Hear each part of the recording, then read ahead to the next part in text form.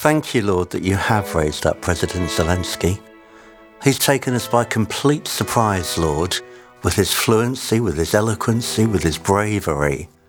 No other leader, Father, would have brought about such a rapturous reception in Parliament, our Parliament yesterday.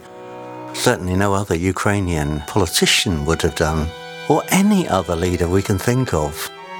It is extraordinary, Lord, and we ask you that you protect him, Father, physically and in his mind from overreach or from despair. Keep him and his family, Father. Thank you that we know that righteousness exalts a nation, Lord, and corruption rots it. Sin is a disgrace and a reproach to any nation.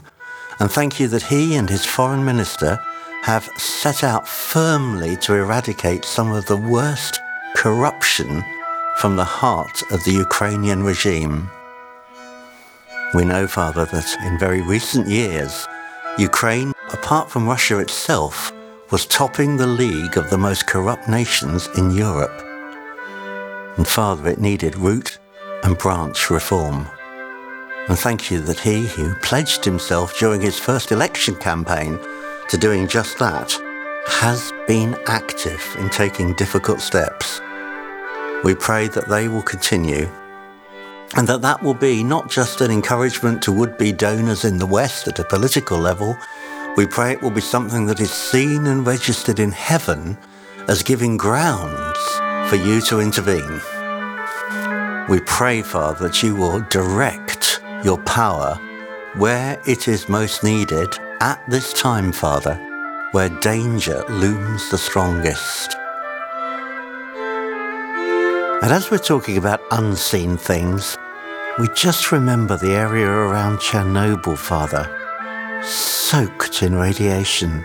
The whole soil that was churned up when the Russian tanks invaded, and now which are having to be ploughed over once again by Ukrainian defensive forces as they guard against another incursion from Belarus. Lord, protect from this deadly, unseen force, we pray. Father, we're asking you that you do all that's necessary to throw off the Russian yoke from on Ukraine, that it may breathe and be free. We pray for the time, Father, when farmers can sow their crops and harvest again. We remember the time in Scripture when you said it would happen in the third year, that there would be crops again, and we dare to claim that, Father, for Ukraine, the breadbasket of so much of the world. In Jesus' name, Amen.